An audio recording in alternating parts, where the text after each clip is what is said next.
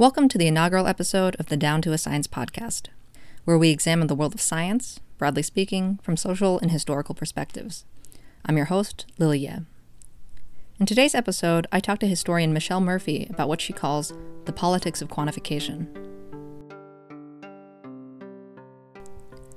Of the things we like to count, there are perhaps two that we like to count more than any other: people and money. Murphy's book, The Economization of Life, explains how the concepts of population and economy arose together in the 20th century and created the conditions for racist programs of population control. She talks about how economic calculations value some lives and not others, and argues that programs that exhort us to invest in girls continue this tradition today.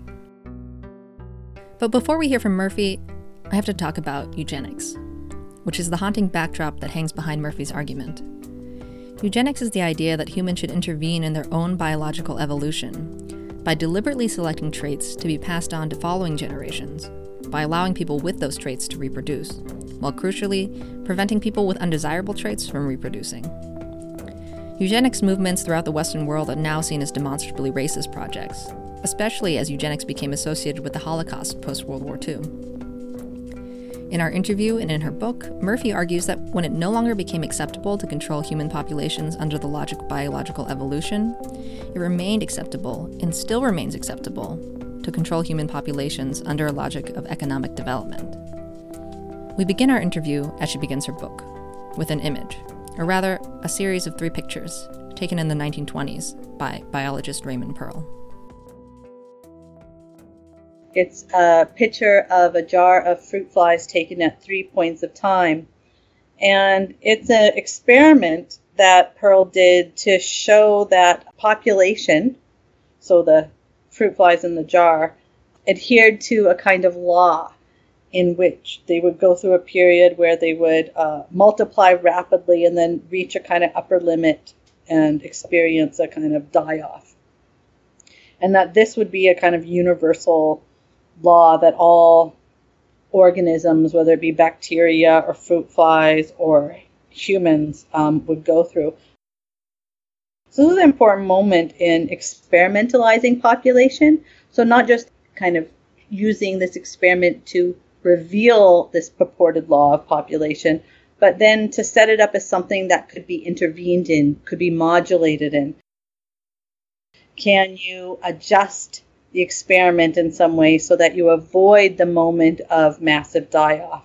This becomes the problem of population control that was so important both to eugenics and the second half of the 20th century. But the images aren't just of fruit flies, remember, but of fruit flies in a jar.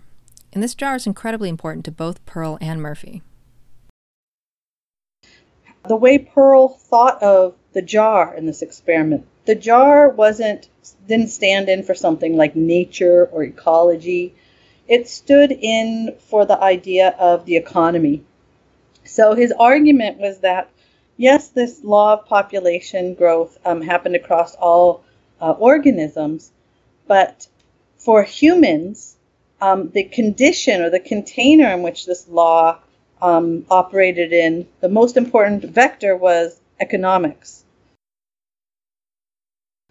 And so this experiment kind of set up the question of, can you change the resources in the jar to affect population? And so it entangles kind of the question of economy and population together for the first time. Pearl gets celebrated by some scholars as being someone who was against eugenics. But, he was quite racist in his work. And he was, I would say, instead of putting forward an argument where we should manipulate life for the sake of eugenic evolutionary futures, he was using this kind of experiment in his work to put forward an argument that we should manipulate life for the sake of economic futures. So by economic futures, what do you mean then? So what I mean by that is, the time of that when Pearl was doing that work was kind of between the 19-teens and the 1920s. And this was also the moment when the idea that a nation had an economy, a macro economy, that the nation was a container for a system that could be called economy, was kind of coming into existence as an idea.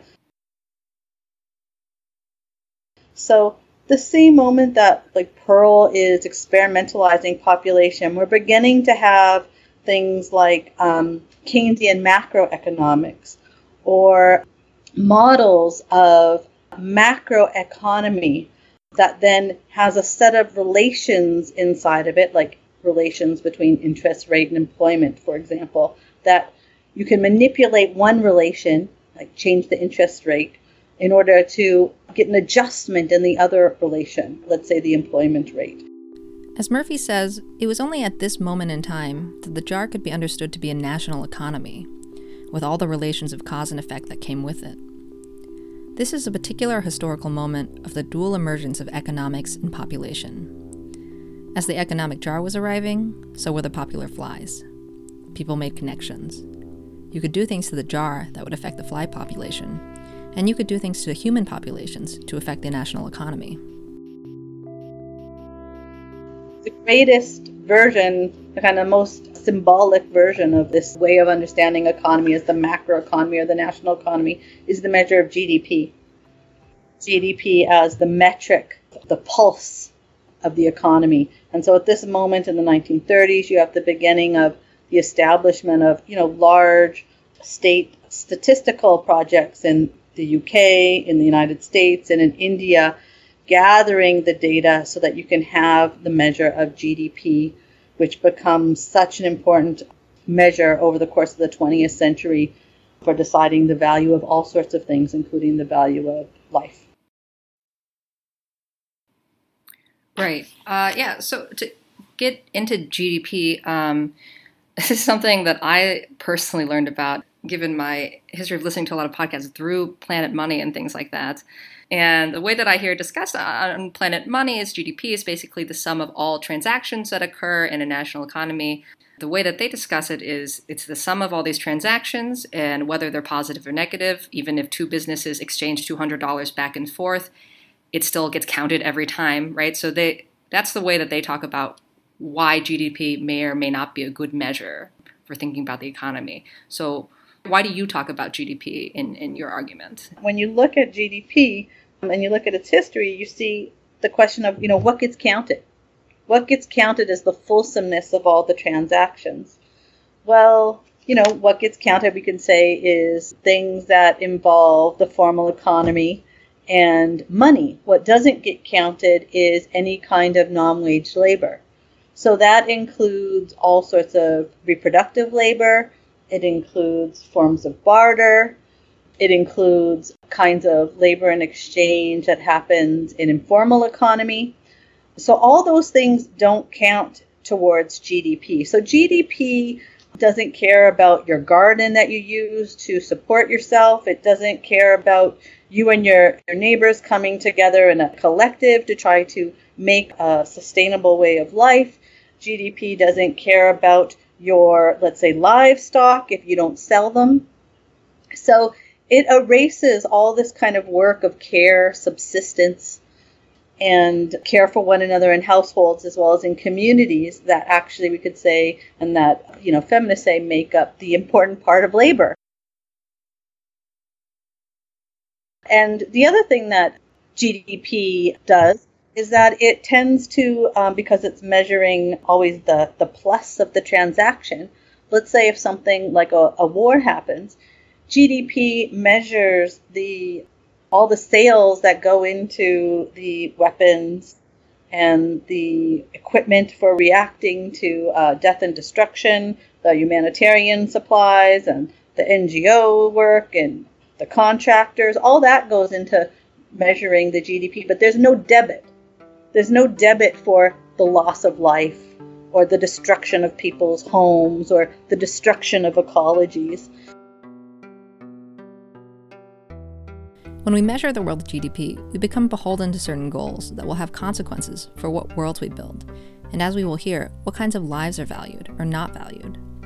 No longer in biological terms, as with eugenics, but in economic terms. So I asked Murphy, what if there were a better way of measuring GDP? What if we had a GDP that was able to count all the things she might like to be included in GDP? So that's a great question, because we can begin to talk about some other assumptions that go into GDP. So GDP has a kind of premise that it's measuring the national economy. So it makes a kind of container of the nation state, right? But it's this fiction that this is the kind of container by which exchange takes place is inside the nation state. So we could say that, as well as the kind of models of economy that GDP is attached to are ones of like a closed system, right? All that is bought equals all that is produced. You know, there's kind of these like assumptions of an equation of homeostasis inside a closed system that undergirds the measure of GDP that don't really reflect the way the world works. So we could say that. But I'd also say I don't want a surveillance state world where every action we're doing is being monetized and brought into a system of value. To me, that sounds like a nightmare, to have a system where everything we're doing is being turned into a measure to decide whether or not it serves the good of the macroeconomy. GDP, as a measure, it only cares about the absolute wealth of the whole. It does not care about the distribution of wealth inside of the collective it measures. And so if we had the kind of full surveillance system of all our transactions, it would do nothing to help the question of the profound inequity that we have today. But Murphy thinks of GDP beyond its obvious properties as a number, metric, or institution. It's something she calls a phantasmagram. When I use the idea of the phantasmagram, I'm really trying to think about the effective force of numbers and the ways that things like GDP project out a sense that there is such a thing as economy, as a kind of sublime horizon to our lives. It gives a kind of palpable and felt sense to the economy as a horizon, even if we know nothing about the actual economic models that economists use or know nothing about the mechanics of the measure of GDP. Even if we have no quantitative relationship to the economy, we feel that we're in a container of the economy as our kind of natural surround. We live in this world full of all sorts of numbers. GDP is just one of them, quantification numbers that come out of the social sciences that when we dig down at them, they may have more or less facticity, and that has little relation to how forceful they are for us emotionally. Now armed with this understanding of GDP, let's get back to what all this has to do with population, with the governance of life. So in the book, the kind of archive that I'm looking at is a history over the, let's say, last century or so of traffic and social science, mostly between the United States and Bangladesh. So thinking about this traffic in social science, particularly in the kind of role of experts who care about governing population, particularly the problem of too many people for the sake of the problem of economy. So in that history, we see the question of how many people should be born getting attached to the question of how to have a higher GDP per capita, how to raise the amount that a life contributes to GDP. So in that history, then, we have a history of deciding that some lives are not worth being born, some lives are not worth saving and caring for, some calculations of some lives being declared of negative value for GDP. They are drain on GDP. And so we have this proliferation of acceptable, deeply racist calculations about life not worth existing because of its relation to GDP. So there's all sorts of measures that go into that and all sorts of projects, but an important one is the rise of the demographic transition. The demographic transition is, I would call, another kind of phantasmagram. It is a model that was developed at mid-century by mostly US and UK demographers who are kind of beginning the field of population studies and the project of population control. I'm going to jump in and explain the demographic transition model quickly. As Murphy says, it describes a trajectory in the relationship between birth rates and death rates that progresses as a nation moves from a, quote, primitive condition to an industrial condition. So it starts with primitive or pre-industrial economies, where birth rates and death rates are high, so they cancel each other out and keep the population flat. What follows is the period of beginning industrialization, modernization, or essentially colonization, where, as the demographers understood it, colonial public health technologies reduced death rates, but did not reduce birth rates. So because fewer people were dying, but the same amount were being born, population would increase. Finally, once the economy enters the industrial phase, birth rates also decrease, so both birth and death rates are low, and there's another plateau of stability. And so the kind of question of the demographic transition using this model, which was basically just a chart, was to say, well, okay, we need to figure out how to not just assume that countries are going to naturally progress through this model. We need to govern their population, their birth rate, their death rate, and their process of industrialization in order to achieve the ideal of this model. The demographic transition model became less of a description of a purported natural social process and became more of a way to imagine an ideal trajectory of development to try and create in the world. And so this demographic transition model was used to justify the conjoining of population control programs together with industrial economic development programs as the way to best increase GDP. The argument was at the time that actually reducing births, a life not lived, is more effective to increase GDP than investments in infrastructure, for example. So the demographic transition was a very powerful abstract model. It was purportedly developed relative to data based on England, but when we go back and demographers look at that matchup, it doesn't really hold up. But it became a kind of universal model that was applied to India, Mexico, Japan, Taiwan, Kenya, like pick a place. It's a universal model of how the modern nation state would develop that is actually still used today. Now they've just added a fourth phase or kind of an additional phase where population in a post-industrial country population falls. And so this idea that, you're intervening into birth rate for the sake of GDP was governed by this very powerful social science model that still has traction today, even though if we take serious the research in demography that looks at the data, that tries to fit the data to this model completely falls apart. It's not held on to by demographers. Yet it's incredibly efficacious in the world as a policy object, and as an object that shapes the governance of life over the course of the 20th century. So that's an example. And then as you go forward into the 20th century, we don't just have the question of how do birth rates affect GDP, but we have the whole proliferation of global health projects, of family planning as a transnational project funded by the United States that produces all sorts of metrics to try to figure out what's the best investment in order to get the double hit of reducing birth and increasing GDP. Yeah, I want to just clarify in here. Am I correct in saying your beef with the model is not just that it isn't empirically true?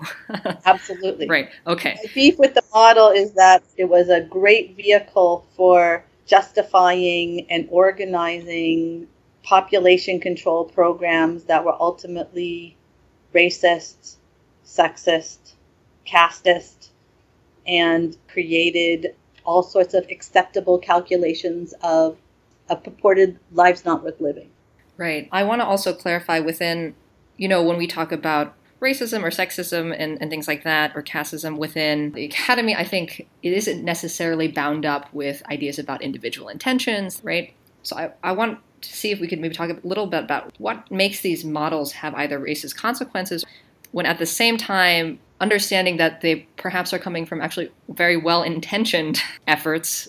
Well, sometimes it is actually explicitly racist. Okay. Mm-hmm. Or we can also say classist.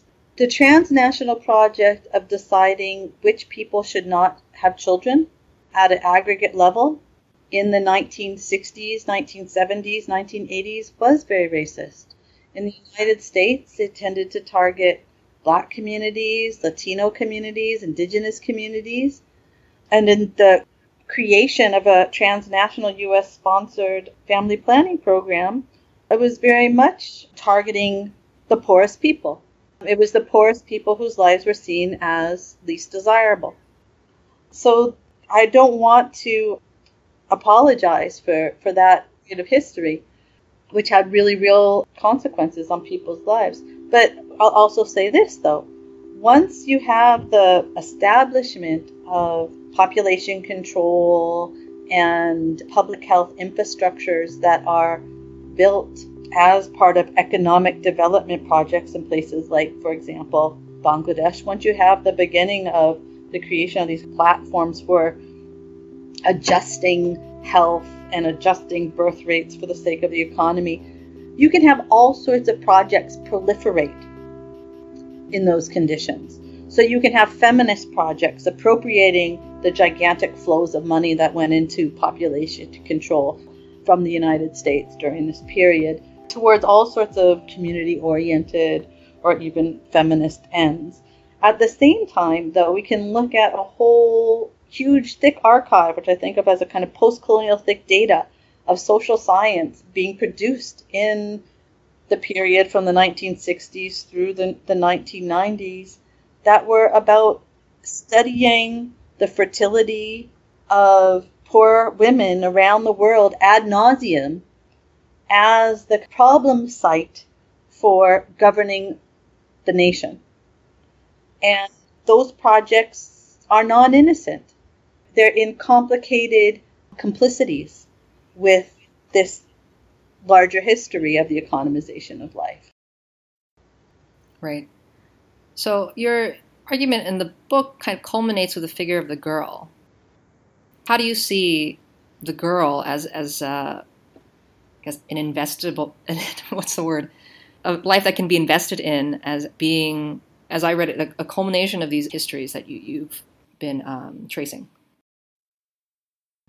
Just to back up a little bit, in terms of thinking about this history of making post-colonial thick data, the example that I describe of that is the case of the Matlab field site of what is now the International Center of Diarrheal Disease Research. And this center in this institute in Bangladesh is a really important place for the study of diarrhea disease. And diarrhea is something that kills a hell of a lot of people. And it's a form of mortality and morbidity that is often the consequence of not having infrastructures of clean water and sanitation. And so it's a consequence of building some kinds of worlds and not others.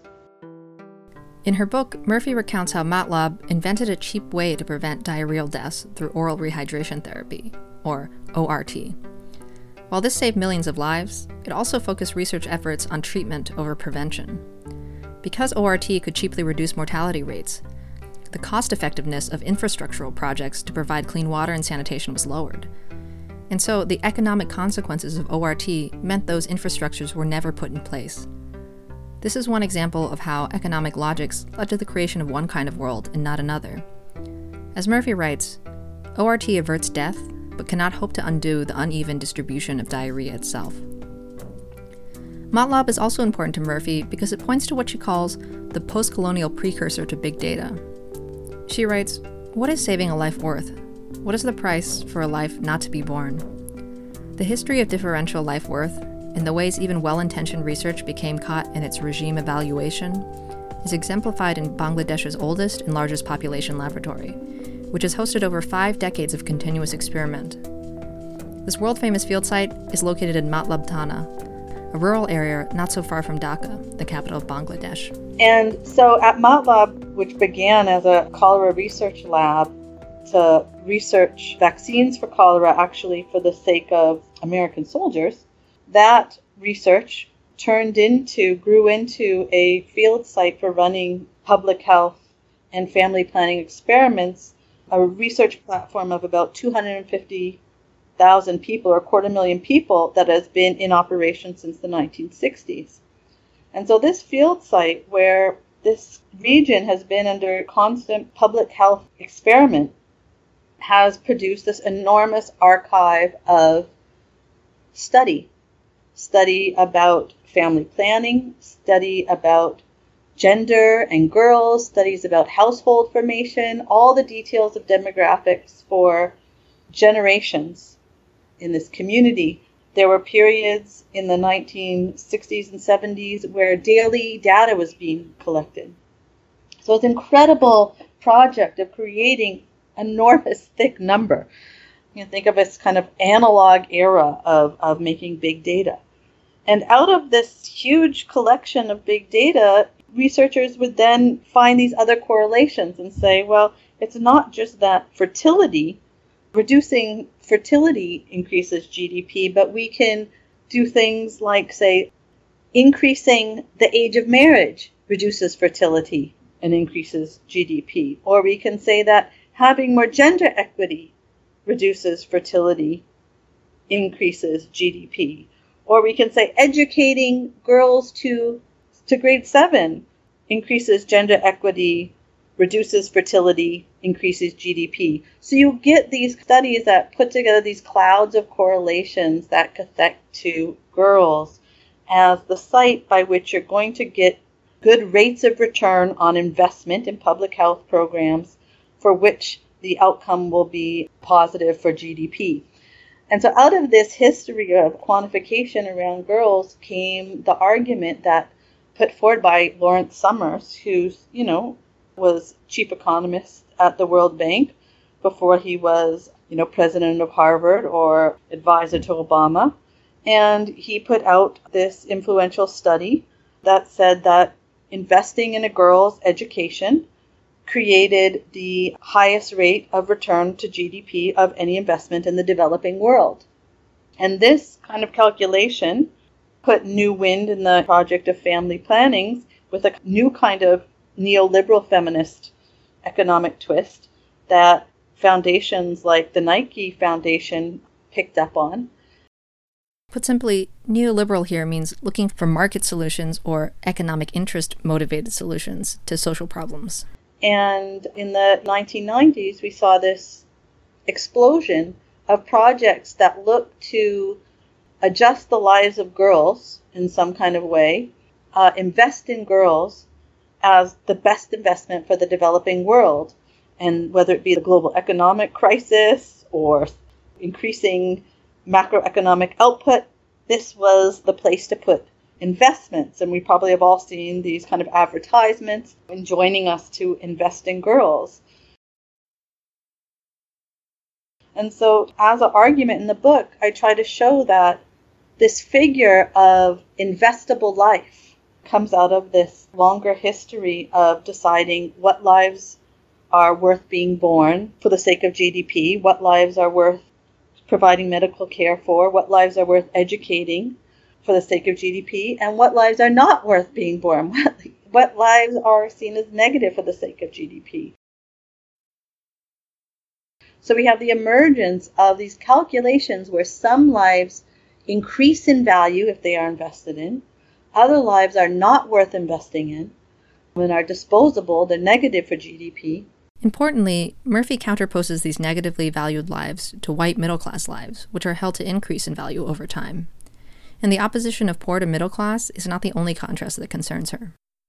In addition to the figure of the poor brown girl who can be invested in at a particular moment in her life cycle in order to get a return on that investment for the world, we have next to her the figure of the uninvestable brown boy who is not being celebrated as worthy of care and concern, but is in fact the figure of fear in our contemporary American and Western figures of the brown Muslim terrorist. So we have the figure of the poor brown Muslim girl being an ideal source of investment, and the figure of the boy being a kind of dangerous site of risk in this kind of racist security logic that we live in.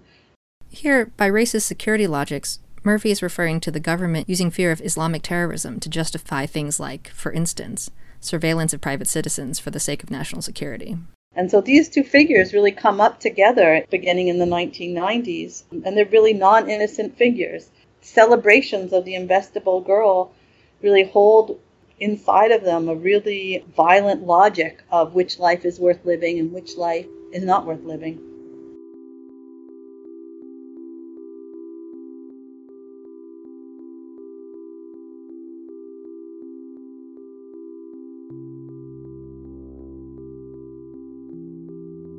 I don't want to take up too much of your time. I thought maybe we could talk just a little at the end here about this anecdote you bring in at the end of your book. You're talking about walking past some canvassers who are wearing Because I Am a Girl vests, who are raising money for this kind of investment project. And the ambivalence that you felt, I don't know if that's the right way to characterize it in talking to them. You're saying for a moment the options seem to be caring in the wrong way or not caring at all. Yeah, well, so I live in Toronto, and it just happens that the Plan Canada, which is a big promoter of the Invest in the Girl campaign, the young people who are canvassing to raise that money, they stand about 3 houses away from my house often, and I walk by them all the time. And, these are just young people who are living in a situation of youth unemployment, looking for a way to work and make a minimum wage in a way that's trying not to be violent in a world that is quite violent. And so I have a lot of sympathy for them when I encounter them in my daily life, and as I do for the many scientists that I've met, like for example who work at MATLAB. When I meet them, sometimes I'm tempted to tell them about the history of human capital and the girling of human capital and the whole history behind Investable Girl, but I feel like I also need to go beyond just a politics of critique and a politics of showing all that is wrong.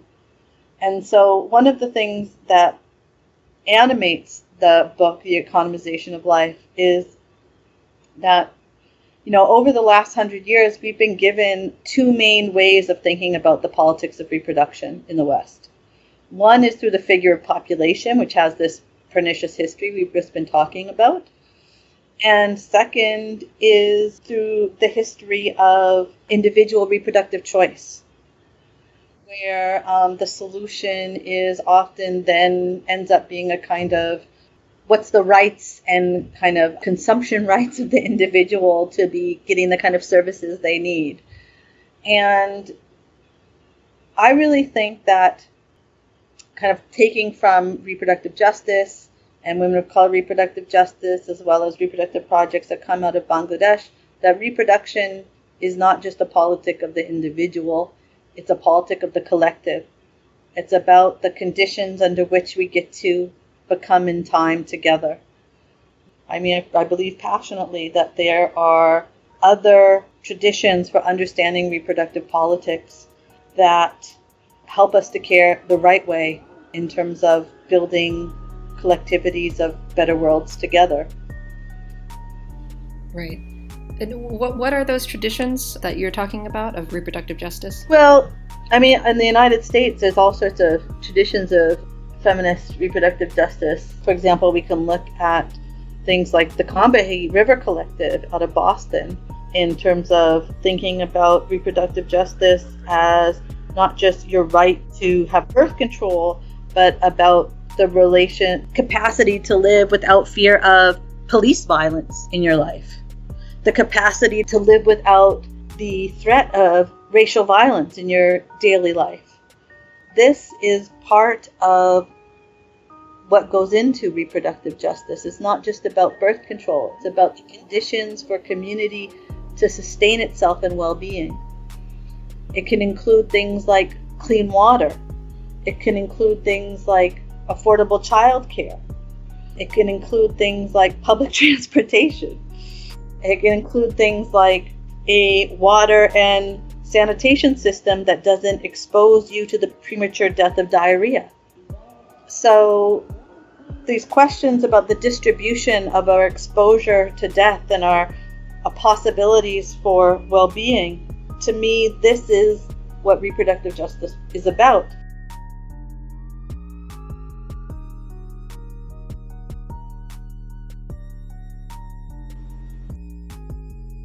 Thanks for listening to the Down to a Science podcast. Michelle Murphy's book, which contains much more besides what was discussed on the show today, is called The Economization of Life, published by Duke University Press.